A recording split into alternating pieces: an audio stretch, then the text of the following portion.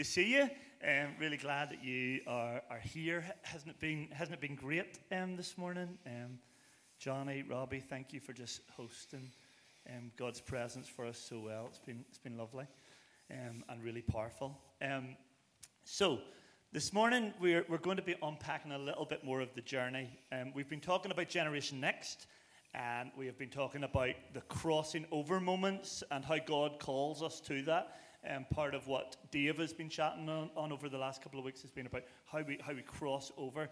And as we thought about that, we were reflecting on the story and the journey of Emmanuel Church, which is also very much tied up within Pastor Phil's journey as well.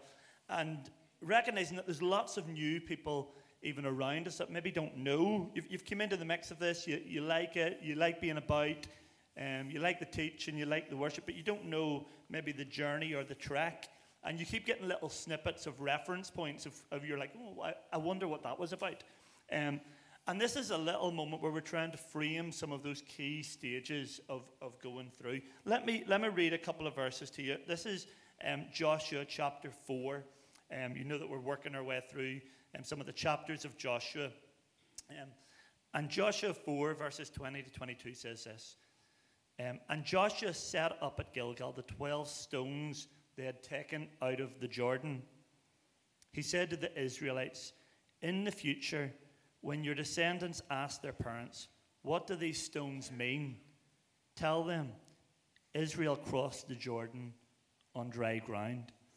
And this morning, the significance of what is going on is part of our journey as a church, and those moments when God has called us to take steps of faith, and where he has stepped in and we've crossed the Jordan on dry ground. And it's really important that we don't forget those. Not out of sentimental value, but out of building faith and stirring faith of who our God is and what he wants to do with us in this present moment and as we look towards the future. So I don't know about you, but I am very excited about this. I've been excited about this all week, of unpacking all of the great stuff that is within Pastor Phil's head. So, Phil, we're going to get started. Okay. Is that okay? So, I was just a wee young fella whenever all of this was kicking off. I was still an Elim boy at that stage. Right. So it is Lurgan Elim until my wife Ruth worked her master plan, and somehow we found ourselves here. But sitting around, even at that stage, through friendship with Alan Emerson, who's leading in Portadown, sitting around your table, eating toast in bountiful supply, while lots of stuff was just stirring and journey. What has been the journey of how this all started, and even for us, some of the journey of location that has happened as we've moved around and the church has started? Okay, Amy and Debbie's here, and we're just thinking, you mentioned toast, and boys, you could eat toast. I remember toasting 4 loaves one Sunday night. 4 loaves, it was like snow off a ditch. But there you go. It was great, and basically that's where it was born, around the kitchen table, telling stories. I was thinking about it early this morning, and it's easy to glam the story up a little bit, but it came at a really, really hard time in our lives. Jill was alive at the time, and we were going through a really, really difficult patch. I was self-employed. I was a lorry driver for many years, and had my own little haulage company. I think I had 8 lorries at one time, and back in 1989, the recession, some of you who are my age remember, they're talking about interest rates at the minute, but we remember 15-16% interest rates, and it was brutal. And one of my creditors took me for 160,000 about 89, and I tried to work my way out of that hole for about 2 years, but in 91 the bank closed. And so I was a sole trader, wasn't a limited company, so we were literally on the street, and we owed almost £400,000, sole trader. So that was 91. Didn't go into bankruptcy, tried to work with an arrangement with our creditors, which we did. They reckoned it would take 3 years. It took 13. And it was a very, very difficult time. And then in 95, just a year before the church started, we lost our home in a house fire, So it was in that time that I took a job. I took a job with Kewage, carrying coal in Craigavon. And it was really interesting. The wee coal run I took over was 500 tonne a year. And I built that up to 1,500, put 1,000 tonne on it. And that's all carried off your back. and chugging through the streets of Craigavon in the winter, I got held up at gunpoint. I got hit with a baseball bat. It was great fun. Had to wrestle that money bag more times out of the hands of people who wanted it. So I learned how to fight, and I learned how to love. And I learned how to love the people who were desperate, so desperate that they wanted to rob you. Because some of them were just robbing you out of dire need. And it broke me a little bit, I have to say. And in that period of time, I actually felt God had forsaken me. Felt that dream or that encounter that I had with God at the bridge when I was 11, feeling His call in my life. And here I was now in my late 30s. And feeling like God had almost forsaken me. And it was in the midst of all that we come up with this brainwave. Why don't we meet in the house? But before you start then to tell us a little bit of the journey of the church moving around, like I think there's a couple of things to really note in that God called you at a really inconvenient time and a really unlikely time. Yeah. That it wasn't when everything was sitting perfect and ready that then God said, oh right, okay, let's put a call on Phil's life. But it was actually in the space of brokenness that actually the call and the burden for the people that you were going to serve was really being forged and happening, which sometimes we think we rule ourselves out because of some of the external circumstances that are going on. So tell us then, what happened next, Phil? What was the start of the journey? We started in the house. It was so many circumstances that are probably even difficult to talk about. And around that time, that led us, that we felt there was no other thing to do other than just meet in the house. We'd no really, I don't remember ever God saying, I want you to build a church or anything like that. It seemed convenient at the time to meet in the house, and people started to come. And we then, after a couple of months, we thought maybe there's momentum here. There's maybe 30 people gathering. We should look premises. Lisa and Amy and Debbie were all in their teens at that time. Philly was about 9, 10. So I got a young family, and we had this, like 30, 40 people in your home basically every Sunday. We had Tuesday night, we had Thursday night. So we started to have to make rules because we were trying to protect our family as well. So we said upstairs was out of bounds it was family. So the girls were happy with this, that upstairs was their domain, and downstairs was a bit local church at that time. And we started to look for premises, but one door after another closed. And we ended up in the house a year and a half. And we had about 40 people by that stage, and they were literally sitting on top of each other. But and then we moved. Debbie had been away at some camp or something, if I remember right, and she'd come home on a Saturday night late, and she was hungry, looking at Chinese. Jill went down to the little Chinese in Warringstown to get her a Chinese, and Phyllis Arnold was there. Some of you will know Phyllis in Hertford. They've been through horrendous brokenness. Like, they've buried three of their 4 sons, so they know heartache and know grief and loss. And I knew, Jill and I both knew Phyllis. Hertford was in my class in school, and so we knew each other for many years.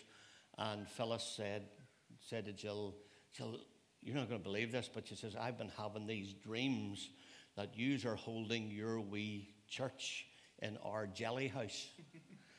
Now, for those of you who know He did Phyllis, say jelly house. Jelly That's what he house. said, jelly Yeah, house. jelly house. Yeah. So what had happened was Phyllis and Hertford had a business. They own Cottage Catering, which is a flourishing business. Now, back then, it was just a little house at the back of their bungalow that they'd converted half their garage into making these little trifles and jellies. They called it the jelly house. They'd bought a factory at this stage, and so the jelly house was lying dormant on a chicken farm, and she said, we would love you to come and meet in our little house.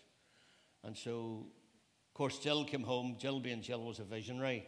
And like, this is 10 o'clock at night, and she literally wanted me to go to see the jelly house at 10 o'clock on a Saturday night. And Amy will know what that's like, and Debbie. And I did get her put off, but we arrived around on Sunday afternoon. Of course, Phyllis and Hertford seen us, brought us into the house. The deal was done.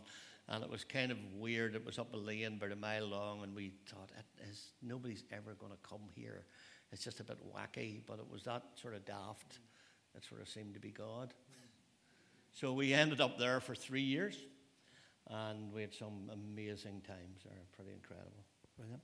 And then from where did we move from the jelly house? Yeah. You know, and what stage? What was the movement then to obviously to where we are today? Well, it's kind of funny because prior to moving out to the jelly house, Jill and I had taken 3 days in Donegal. We went to Cyril and Liz McElhenney's house on Island Roy for 3 days just to pray and fast.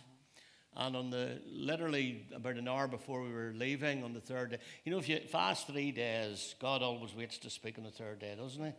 Like, don't do 40, whatever you do. But just about an hour before we come home, God gave me the word out of Deuteronomy 2 about, you know, you'd gone around this mountain long enough, now it's time to go north. Our house faced east.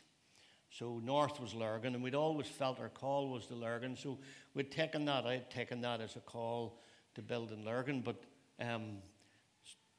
Donaghcloney was south. And we were saying, God, but you've called us this way, but now you're leading us this way. And that was a profound thing.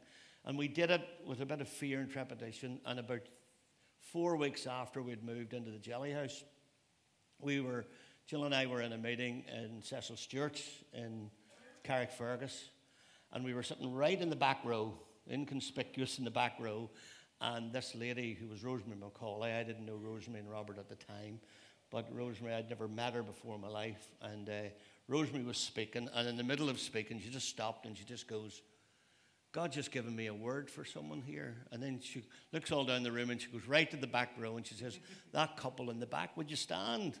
And you know the way you do, you're looking to see, is it me, is it somebody else? And we stood, and she says, I see Moses written all over your lives. Now, if you've been about here long enough, you know me and Moses are pretty good buddies. And so she's got my attention right away. And then she said this, she says, you know the bit where Moses got hid in the bulrushes? Like, how do you hide a baby for 3 months? And she says, I think God has taken you a different direction to hide you in the bulrushes. And he says he's hiding you not so you won't build width immediately, but you'll build depth and you'll put down roots. And that's exactly what happened. 3 years. We moved from about 40 people to about 90 people. And the little jelly house we had one toilet, one little room. And a funny story, please forgive me for this, but the toilet had a paper-thin wall.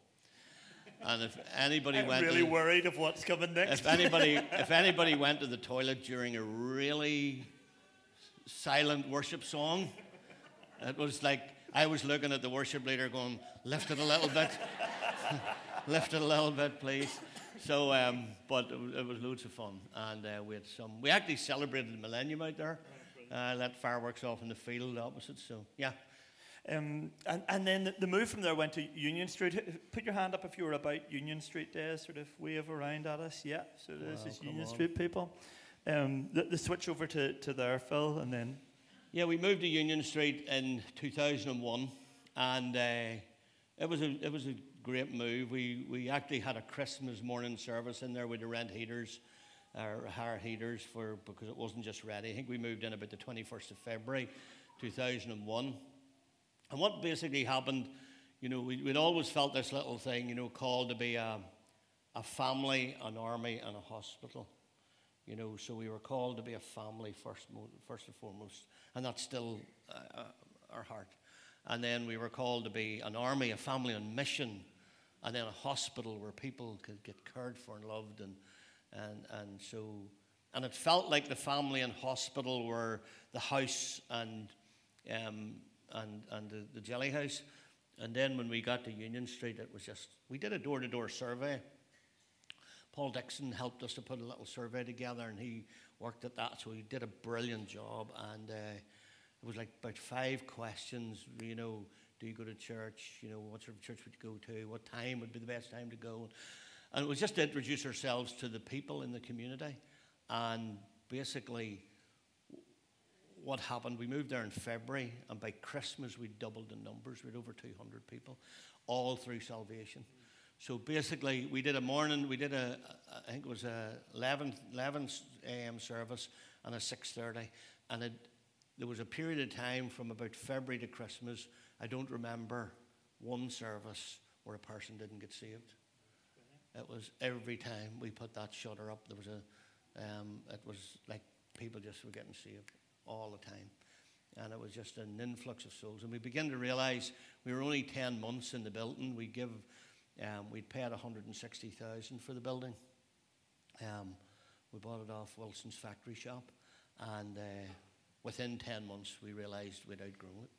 And we either could stay or be in trouble, but we knew we were going to have to shift again, And then we're here. Yeah, we're here. This was on the market for a long, long time. This was the old Wellworths building then, taken over by SuperValu, and it had been laying dormant for years.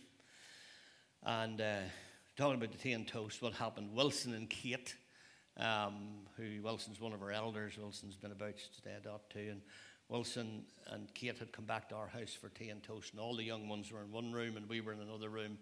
And of course, when Wilson and Jill got together, they were a strange cocktail, them pair. They're both dreamers, visionary, it was like, and it was like, I'm phlegmatic, so the weakness of a phlegmatic is you don't do today what you can put off till tomorrow, so Jill was sanguine, so she exploded in a room, she filled the room, and so she, it was like 10 o'clock on Sunday night, and she was looking at me to ring the estate agent there and then. And I said, honey, I do think they're probably closed on a Sunday night at 10 o'clock. But of course, Monday morning, this building, it was back in the days of dial-up Wi-Fi, and they dialed up and looked at this on Sunday night, and Wilson and we were all sitting chatting about this, and I said, okay, look, I'll phone in Monday morning and see what the deal is with it. And I phoned Listeney's estate agent. I still remember the name of the guy, David McNellis, is etched in my mind. And I said to him, the building in Lurgan, Castle Lane for sale, can you tell me how much is on it? He says, 1.2 million. Now that's like 1.2 million is neither here nor there when you don't have anything, So I said so Jill's sitting at the other side of the table, and Jill's going, put a bid on, put a bid.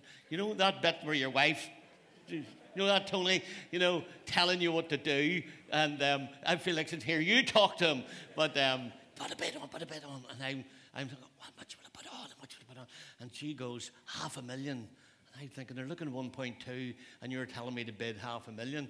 So I said, look, would it be offensive if I bid 500,000 on it? And the guy says, no offence at all. I'll just put your bid to SuperValu and see what they say. And he rang me within 2 hours to say that SuperValu had accepted the bid. And my response wasn't the holiest.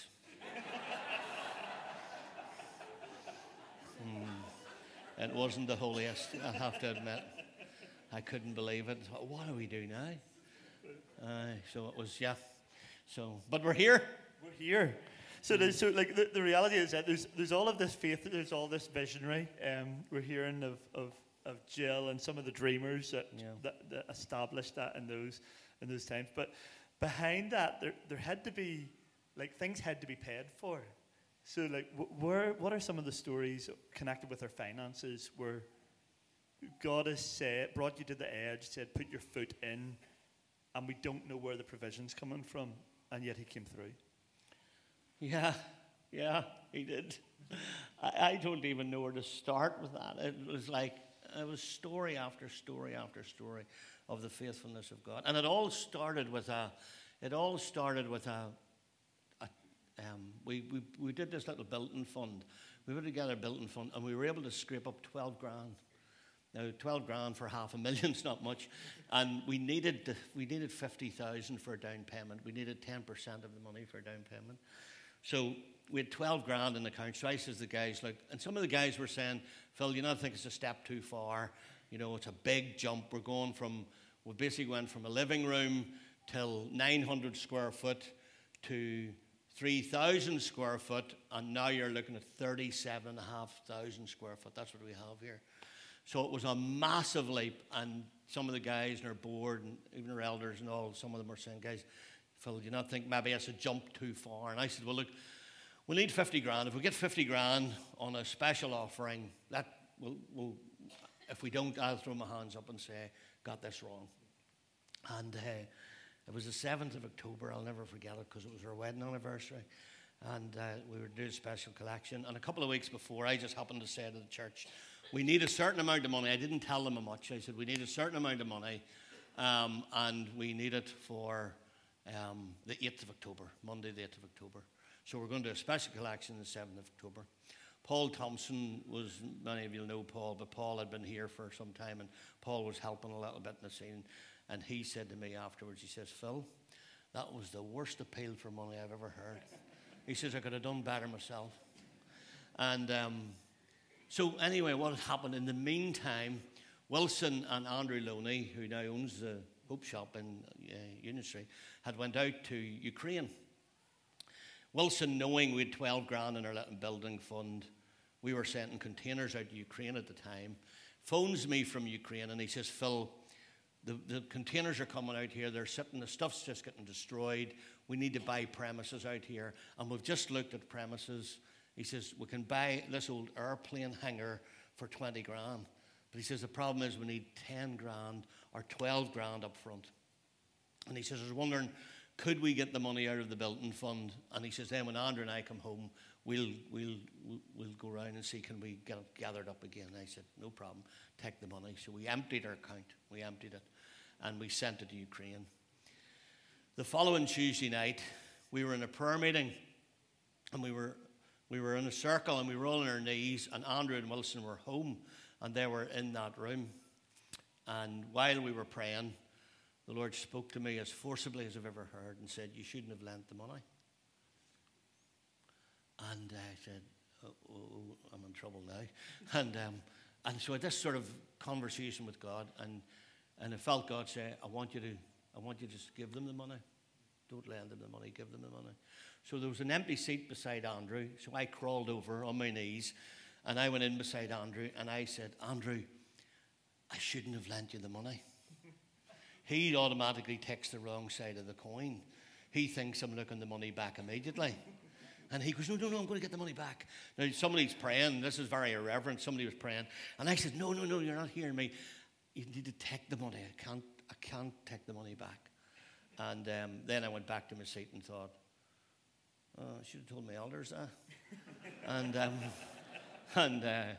But the funny thing about that was Tuesday night, all the elders, after I said, look, I need to talk to you for a minute, tell you what I've done. And they all thought, yeah, definitely. The following Friday night, that was Tuesday, the following Friday night, I'm at tea. I'd been working full time. I was sailing the sandbarge in Lough Neagh at that time. And I'd just come home. We were at tea. Some of the girls come in and said, Dad, there's a guy at the door looking at you. And this guy is standing at the door, and he has a oblong envelope in his hand, sort of this shape here. And he said, don't know what this is about, but the Lord spoke to me on Wednesday and told me to give you this. And he turned to walk away. And you know when somebody gives you something in an envelope? Like you sort of can't wait till they get into the car. You know what I mean? Like it's like, and he drives off. I rip this envelope open. There's a check for 12,000 on it, and that was the start of it. That was the start of it. And on the 7th of October, we lifted 53,000. we decided this was the place to go for. So, And this is how this place is home for all of us that have gathered in around. I just wanted to note one thing that you said before we move on to the thing.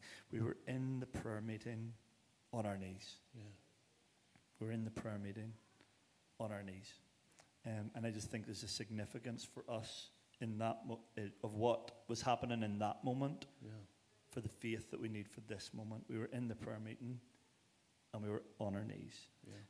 Is really weighty. And we're talking a lot about some of those key pivotal moments. And at the start, you've alluded actually that the church was actually birthed out of a place of pain and disappointment. You know, there was a moment in your life which was hard, but we then look and we track along the journey, and there's been these significant highs that have happened, but they have been equaled with some of the lows, and with deep pain, and which have also then required steps of faith in that moment. Can you talk to us about some of those? Yeah, yeah. Sometimes when I'm telling this story, out of house, I'd say that, you know, it felt like the first 10 years of Emmanuel that we couldn't do anything wrong. It just seemed to be up and up and up. And then there was like a 5-year period, it felt like we just couldn't do anything right. It just felt like pain and loss. And that started with my wife Jill, obviously, that many of you knew, died very suddenly. She died on the 23rd of March 2006, and she died of adult death syndrome, which is like cot death. So she died literally. We were just getting into bed, and she was telling me about a prayer meeting. She was in Maureen's house, at a prayer meeting in Maureen's house. Roberta Jess and some other women were there, and she was telling me about a prophetic word. And this is what she told me. She says she was a bit stressed because she was running this big conference where 1,200 women actually came after she died to Armagh City Hotel. And she said, I'm just really stressed about it. But she says, Roberta, I think it was Roberta Jess, give me a word. And she says, Jill, I see you in God's hand like this here, and I see God's hand around you, and nothing's going to come near you. And she was telling me that story, and she breathed her last. And I was lying head in the headboard, and she fell into my arms. I thought she'd been affectionate, and she fell into my arms, and she let 3 big sighs, like that, 3, and she was gone. And I remember phoning 999, and don't remember much more, really. But I remember ringing 999 and saying to the person, I think my wife's just died. And she was 48, I was 47.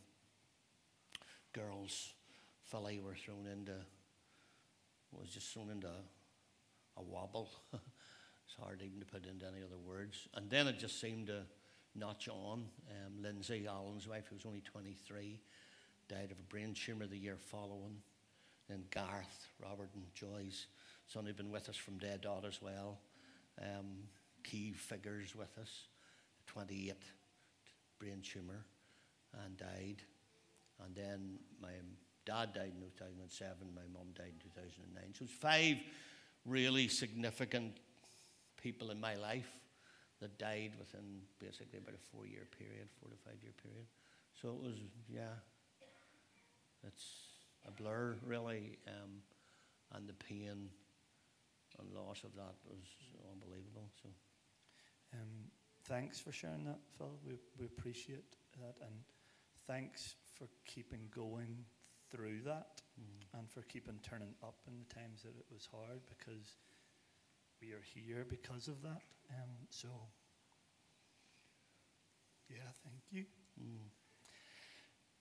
You've been great on taking risks on people. So and steps of faith on people. I'm realizing time is going, and but what about some of those? And then we'll let you round this up. But what about some of the steps of faith on people and the twists of that? And then you can wrap all of this up. I think see my computer there. There's a slide. There's a verse here. We're going to get the little remote. That I think sums that up. If you jump onto mine, Matty, if you would. Three things that I felt the Lord speak to me in those early days was how to release, how to restrict, and how to receive were my 3 R's. How to release. How would I release a generation of leaders? How could I restrict them? I have a story out of Jonathan, which I'll not go into today. And then how could I revive my soul in releasing the next generation? And this was the verse that the Lord spoke to me at that time, and it was out of Numbers 11. You'll know the story of Moses and Jethro. It's Exodus 18, and Jethro comes along to Moses and says, "What you're doing is not good. You know, you need to. Everybody's queuing. They're getting frustrated because they're not getting seen to. You're getting worn out. You need to get help." Basically, it looks like he didn't do what Jethro told him. But in Numbers 11, God turns up, and it's always better when God turns up. And so this is what happened. Then God said to Moses, "Gather before me 70 men who are recognized as elders and leaders of Israel. Bring them to the tabernacle to stand with you." And he says, "I will come down and talk to you there."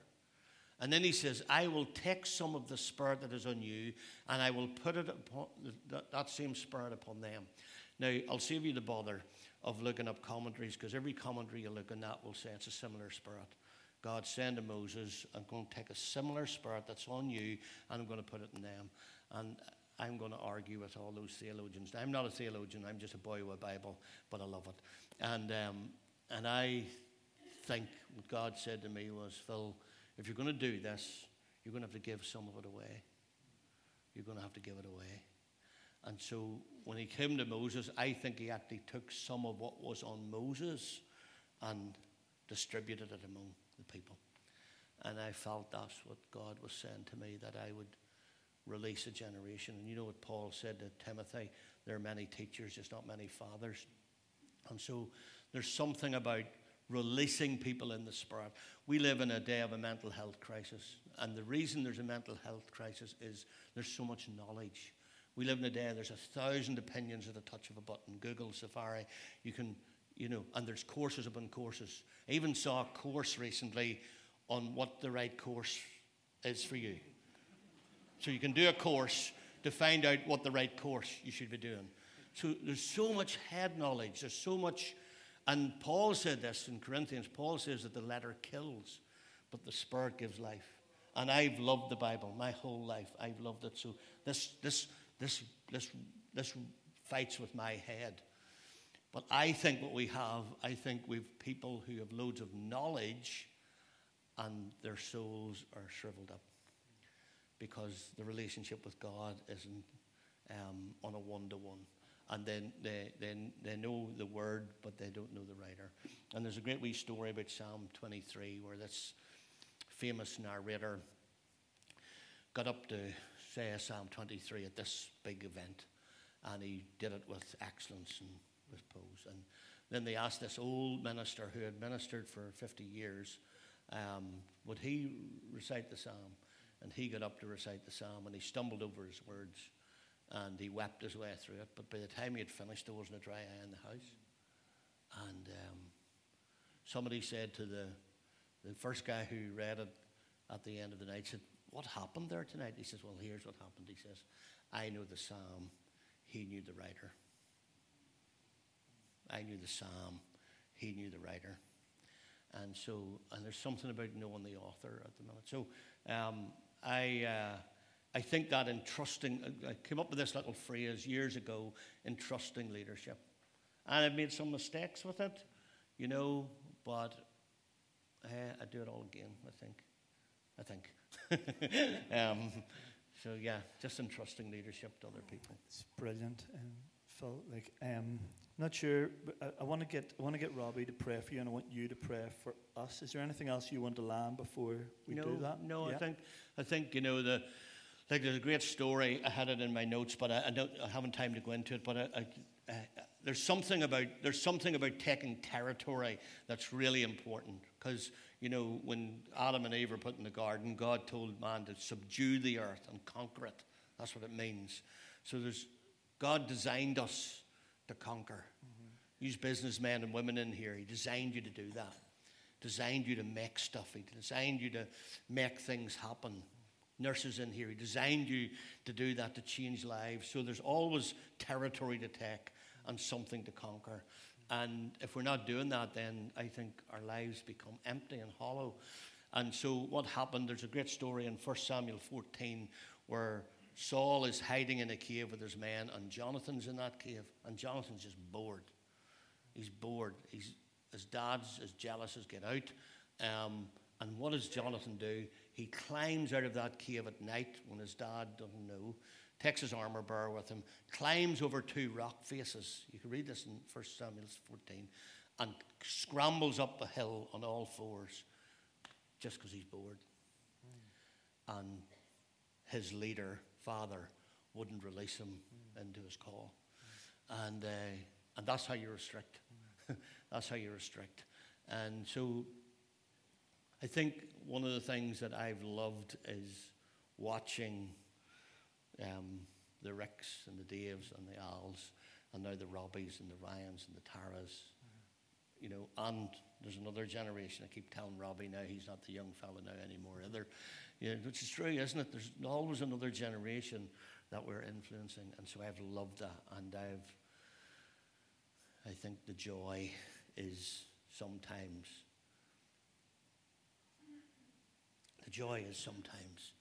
when you're sitting in the congregation and you hear somebody say something and you know where they got it. And I love that. So, Robbie, will you come pray for Phil? Then Phil is going to pray for us as we wrap up and realizing that we're way over time. But it was worth it, yeah? Yeah? Yeah. Thank you.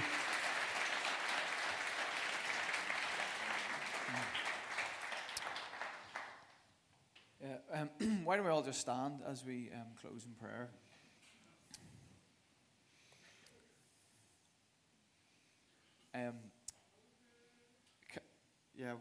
Can we just give Phil another round of applause?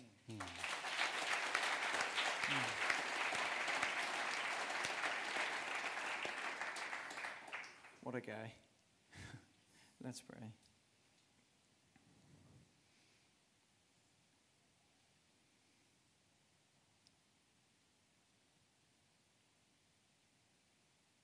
Father God, we just, as we reflect on all that you've done, as we reflect on this story of Emmanuel, firstly, God, we just want to say thank you, God, for your faithfulness.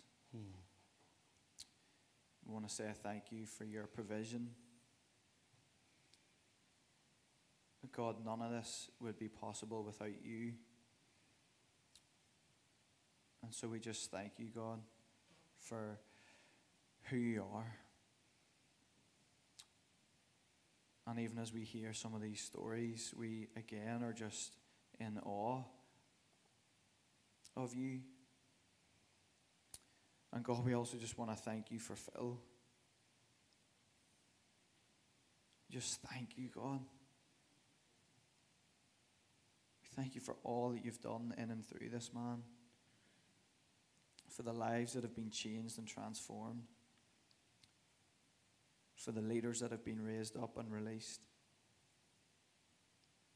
Thank you for, God, all those people that came week after week after week and got saved through this man's faithfulness and just showing up and just keeping on saying yes. And we thank you, Phil, for taking risks on people like me, for giving us the opportunity to step into all that God's been doing here. So we thank you, God, for Phil's ability to just not hold on to this himself, but to invite people into the journey, into all that you're doing. And so, God, as we've looked back this morning, we're still so excited. We know that you are not finished yet, God. We know that you're not finished with Phil, and we know that you're not finished with us as a family here, God. There's much that you have yet to do and that you want to do in this town of Lurgan and in the city of Craigavon. And so we just pray for just a fresh anointing to come on Phil for this season that he enters into. We pray for fresh giftings to be put on him,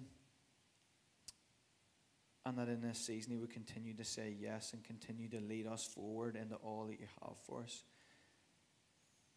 God, we can't help but be inspired. We can't help but be just encouraged by hearing these stories, God, knowing that you are for us, that you are with us, and you're on this journey. As we seek to see the story of Lurgan, Portadown, Craigavon rewritten, God, by the good news of your kingdom, Lord. And so we just ask for more of you, God, and we just pray in this season that we would depend on you more than ever. It would be easy at this point to try and do it in our own strength. We've got great resources, great building, all of that. It would be easy to do it on our own and think that we could do it on our own. But God, we need you for this next phase of the journey. We need you, God. So would you come and inspire us and fill us afresh this morning and send us out again in Jesus' name. Amen. Amen. All right. Okay, yes, let's pray. Father, just thank you for these men. Lord, thank you for the generations that rise behind us. And God, we pray that they'll be better and bigger and greater and do mightier things. And Lord, that they'll forge their own stories and their own risks and their own journey with you in an all-powerful way. So God, just thank you for this house. Lord, I have to say thank you just to my family. Thank you to Lisa and Amy and Debbie and Philly, and just for going on the journey together and for all the sacrifices that they made. Lord, just thank you for them. So God, pray that you will, as we look forward, we tell the story to encourage us to go forward. And Lord, for those of us who are a little older, may the Caleb rise in us, may the Caleb anointing to say we ain't retiring, we ain't quitting, we're going to go to the end, and we're going to throw our crown down at the feet of Jesus. And so God, just help us to go again, we pray in Jesus' name. Amen. Thank you, guys. Please run to get your kids to run and relieve our kids workers. That would be amazing. Thank you.